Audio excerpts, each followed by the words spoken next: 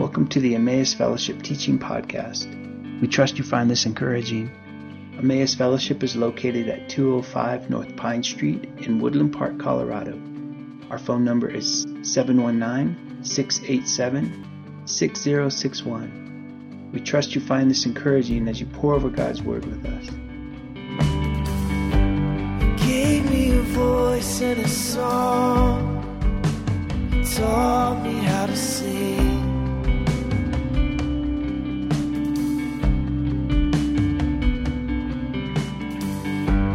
Now I have brothers and sisters, gave me a family. I'm always waiting for, you spend 2 weeks and you're typing stuff up and you're doing your thing, and then you wait for God to be like, no, which is always super fun. I'm about that. It's all good, but I want to make space. Whatever you want to do, Jesus. Help me to have an interruptible heart. To not decide the path, but walk. Help us to have hearts that listen. Jesus, amen. I had written this out, and it's interesting. This one, it came out very much like a blog post, like it's just this long rambling thing, which is how I talk or teach either way. But I realized both with this one and the last sermon that I did. So I love my wife, right? She's awesome. She's super awesome. And I can listen to her talk all day long. Partly because Jesus healed my hearing as well, which is testimony there. But so let's say I come home and I ask my wife what's for dinner.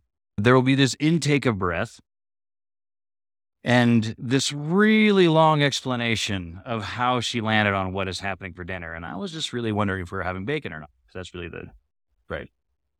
Which is fine. It's great. I love it. And I was typing and I stopped and I realized, oh no, I teach exactly the same way my wife talks. And I don't know how that happened. If you find that this is long, it's long because I want you to have the backstory. I want you to understand what God walked me through to get to where I'm trying to get to here. There's a path that's walked along this, and I think that it's really easy to skip that path and just get to the meat at the end. Meat at the end is important, but unless it has the seasoning of the path, it doesn't really get you there. 2 weeks ago, I talked about asking God to do it again. I don't know if you remember that, but this was all part of that as well. And what God was asking me to do was to give thanks. And I thought, what actually is thankfulness? What's the thought or heart process in having a grateful heart or a thankful heart? And as I was pondering that question, he was bringing to mind some things, some of the big items of my life. The stuck in the jungles of Nepal. I'm lost, super lost. And I see a dove scooch up this valley. I'm going that way. Sure enough, that got me out. 2005, I was holding the crane cable, and it took 150,000 volts 3 times because the guy boomed out and made contact with the high tension line. I got some super cool scars to prove it. And people don't survive that kind of things. I got flight for life to Denver, and it hurt for a long time. But in the middle of that, there's 2 miracles. 1, I survived. 2, I got to watch the body of Christ come around my family and love and support us. And as I'm thinking about these things, I'm thinking about these are the mountaintops. Boom, boom. These are the I know he's here moments. And I was like, I want some more of that. And he said, yeah, that's awesome. But don't you see me talking to you when the sun sets against the mountain? You see me in the flower, hear me in the wind. Like, these little things are not less than the big things. With that in mind, I start digging through all of this. And I found it interesting that thankfulness or gratitude, that it actually can only be expressed outward. If I attempt to process this inward, it comes out as a measuring device. I can't say, for instance, that I can say that I can be grateful that God made me strong enough to get through a complete an event, say a race, in effect. But I can't be thankful to myself. I can only say that I was or was not able to meet a standard, right? There's a difference between thankfulness and expectation.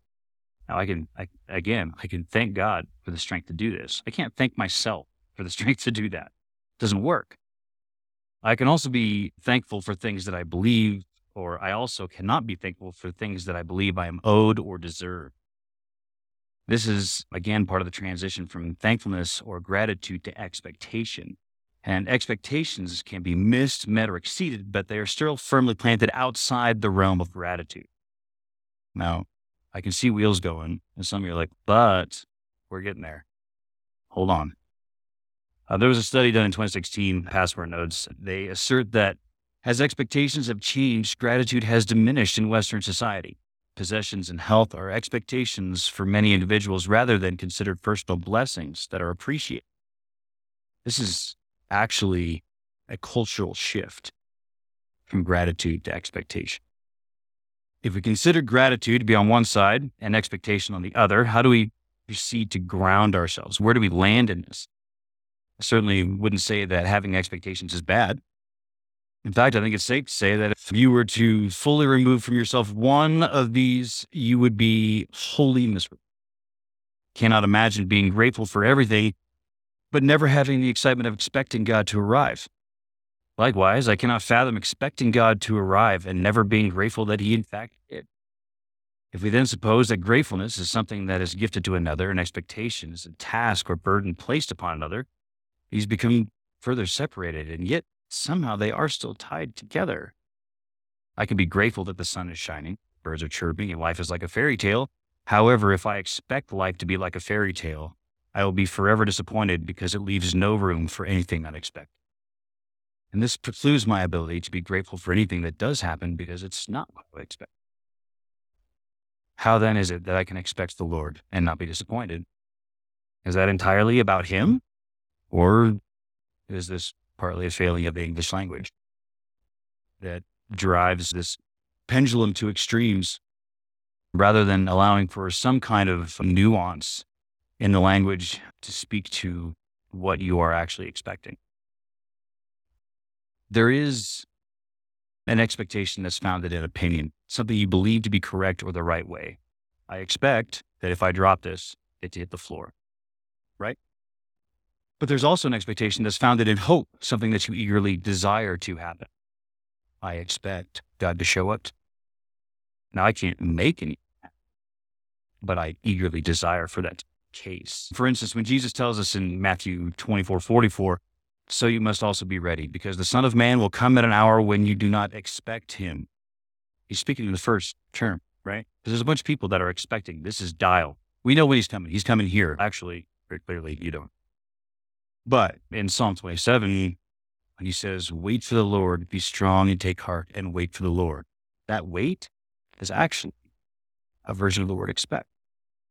And that's that second piece. So this waiting, this hopeful expectation, that is where we draw it. That's where we ground ourselves. That's where we dial in, where we can split these two off. And it's, again, okay to have the expectation that if I drop this, it hits the floor. We understand that to be true. But we cannot use that same expectation when we speak to the Lord. So if expectation is not the issue, then the heart is. We are expecting the Lord to show up, or are we expecting the Lord to show up at the appropriate time? Or are we waiting, hoping, expecting the Lord as the virgins who kept their lamps? This is same is true for the provision of the Lord. Whether we are expecting his provision in finances or body, we can position our hearts to demand or receive. Both are expectations. One is something we believe we deserve. The other is something we desire or hope. Again, so we're splitting these apart, right? With this in mind, it seems that we must learn to foster, to grow the desire and hope in our hearts so that we are building on a foundation of the Lord and not some perceived merit of our own. That's another part of expectation, is that it is on that right-hand side where it says, I expect this to be the case. That is built on our wisdom, on our knowledge of a situation, which is incredibly finite, rather than resting it on the Lord, who is all and is in all, and can actually do this thing. It occurs to me that like a muscle, hope must be stretched. And we've said that, or I've heard it said a lot about faith in the same way, but I think hope has to be activated. And so again, here we are with the long rambling story to get somewhere. When the Lord started talking to me about these peaks and all these little, talking about the simplicity of waking up in the morning, having coffee with a friend, dinner with my family, that prayer before dinner with the family, how has that become such a simple rhetoric? How has that become just something that happens? How have I lost my real thankfulness to have my family at the table? The list can go on and on, because the truth is that there is no moment where we are not experiencing His goodness. These are all gifts. Our life is all a waiting on and hoping in Him, and He, in His goodness, continues to provide. This comes to the heart of the matter, really. If in our expectation, our waiting on Him, correct form of expectation, we find ourselves unable to see the everyday miracle, if we find ourselves preoccupied or too preoccupied to testify His goodness in these small things that we absolutely rely on, how can we hope to recognize Him in the great? How can I hope to see Him in the massive if I'm not willing to see Him in the sunrise? It strikes me that I've spent a great amount of my time taking each breath for granted while defining for Him the expected result of my prayers. I boxed Him, man. I didn't even realize I was doing it, because the whole thing felt so righteous. Felt like I was doing the right thing, but I didn't ask. I was building a system that God could fit inside, and then mad that it didn't go the way that I had planned. Now, I do want to note about that a little bit. I don't want to confuse matters. I believe that He has laid out in Scripture very clear that we should make our requests known. That is, be specific. Be specific. Philippians 4:6. Do not be anxious about anything, but in every situation, by prayer and petition, with thanksgiving, present your requests to God. And the peace of God, which transcends all understanding, will guard your hearts and minds in Christ Jesus. It's almost like He's teaching us how to do it. You see? I am not saying that we simply wing ourselves into whatever and allow God to drag us out. This is not a test God scenario. That's not the point. The point is that in our prayer life, when we are asking Him for these things, when we are saying, this is a need that I have, and I would love to have this met, are we defining how it gets met for Him? Is God our vending machine, where we just rack in a couple of prayers and hit the button? It's not how this works. And He's not going to have it. He wants you. He wants relationship with you. And He's going to continue to provide, but you can keep pushing the button for Fritos all you want. It just doesn't work out. See, now I'm getting off. The change in expectation in my heart is really the how He will meet that need or want.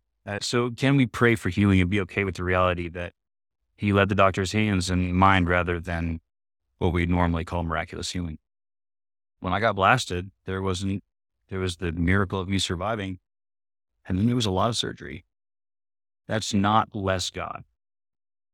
That actually I have one for you from just this last month. My oldest daughter is getting married in September. And it's a pretty stinking short engagement, and God's still working on that. He's awesome. She's awesome. It's just hard for Dad to let go. It's really cool.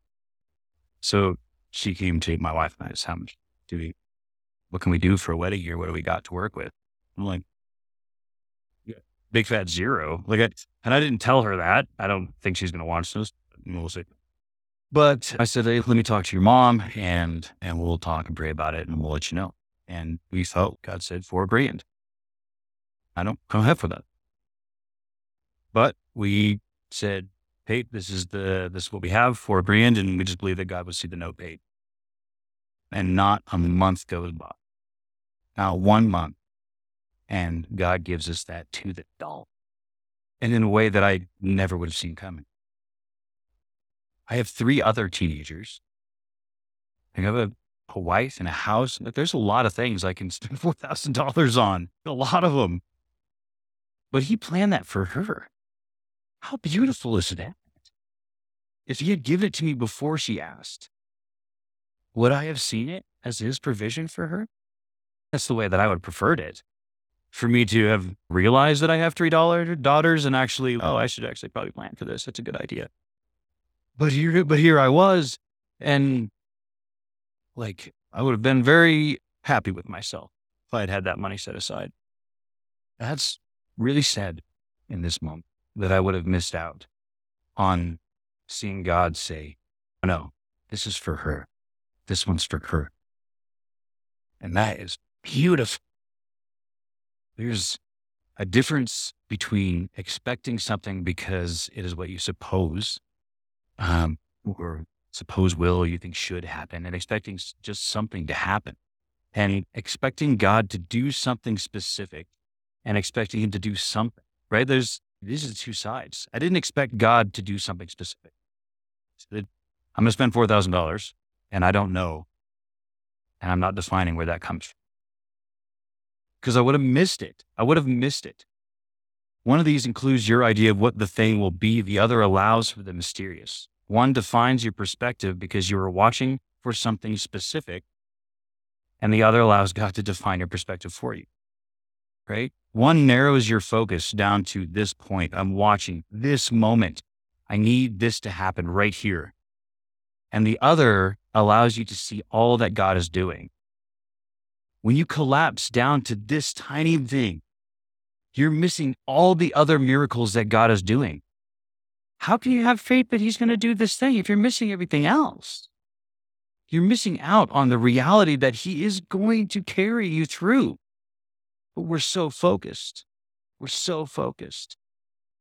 So I realized that if I go through my life only seeing Jesus in the big miracles, which are super cool and I love, then I approach each need with a little bit of trepidation because I'm hoping that he'll show up. But if my life is spent watching and experiencing his miracles, I have no doubt because he's constantly there. And I know that. I know his consistency. So doubt has no place because it's not that he has in these few big items. It's that he has each moment of my life, right? How can we, can we appreciate the moment that we just had this morning for worship? I got to watch my kids walk over to Clay because they are searching for an experience with God, right? How beautiful is that? How beautiful is it to see miracles, to hear testimony? These things are constant. We are not paying attention. So in all of this, God actually gave me a challenge to testify of the little things and see how my heart changes. The sunrise or sunset on the mountain, the strength to rise in the morning, no matter how long it actually took to get out of bed. To celebrate with anybody who will listen, all the ways that he reaches out to me. Well, letting go of the way I believe it should be, expectation, and reveling in the miracle, the continued hope of being able to stand before you and speak. Imagine the joy of knowing that this moment is a gift, with no fearful expectation of its end, but a joyful hope and a waiting for the next. This childlike joy and reaching toward the Father saying, do it again, breaks the fear of the enemy that is bound up in expectation that says we must, through our own strength, define the way things should be.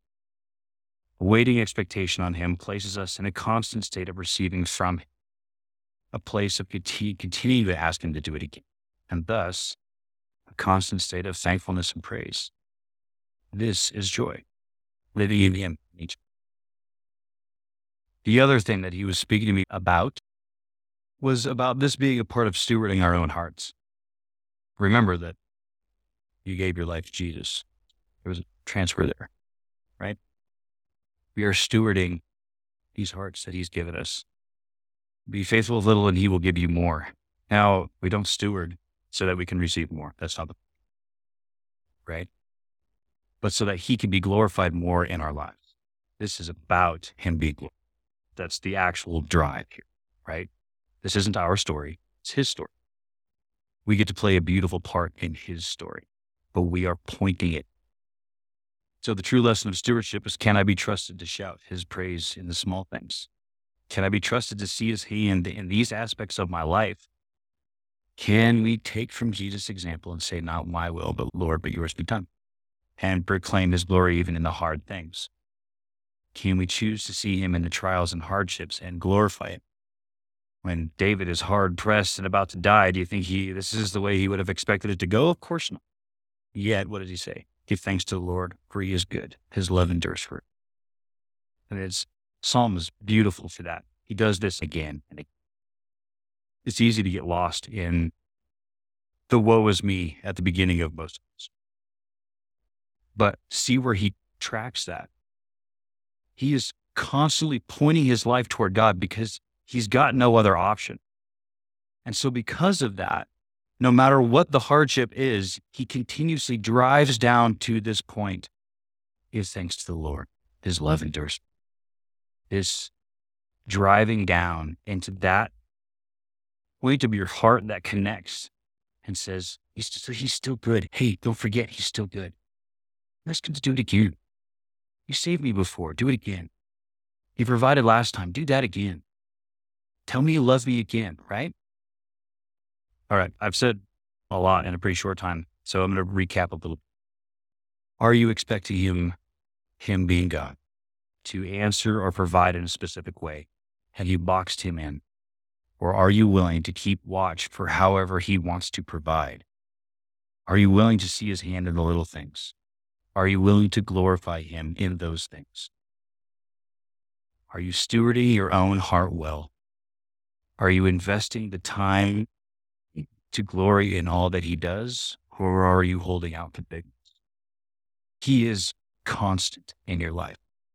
He is constant. And it doesn't always feel like that. I tell my kids all the time, our feelings are really great at telling us one thing. That's how we feel. That's what they're designed for. And they're beautiful and they're good. They are not truth. My prayer is that you will have eyes to see the consistency of God in your life. Sometimes he's raising the dead, and other times he's cooking fish on you, cooking fish on the shore for you after a bad day. He's not missing out on any of these moments, and both of these extremes.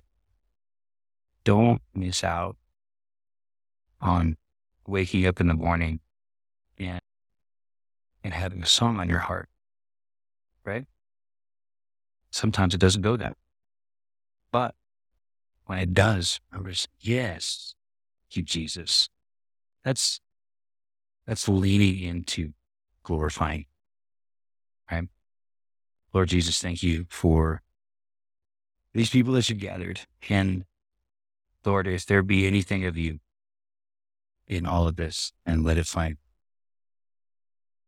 And if not, then let it blow away with the breeze. I love you. Trust you are. Pray that you open the eyes of our hearts to see the reality of that goodness, that we would be willing to revel in the flower and the fruit, the little hopes, that we would let those things improve the quality of our faith. So when the big things hit, they are actually not big things at all.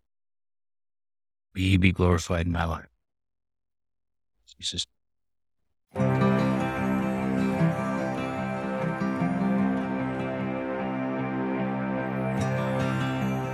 It's our joy to offer these podcasts. We sure hope you enjoyed it. If you have any questions, any prayer requests, feel free to drop us a line at emmausfellowship@icloud.com. If you're curious about ways you can be more deeply involved in this community, visit our website at emmausfellowship.org and be sure to like our Facebook page.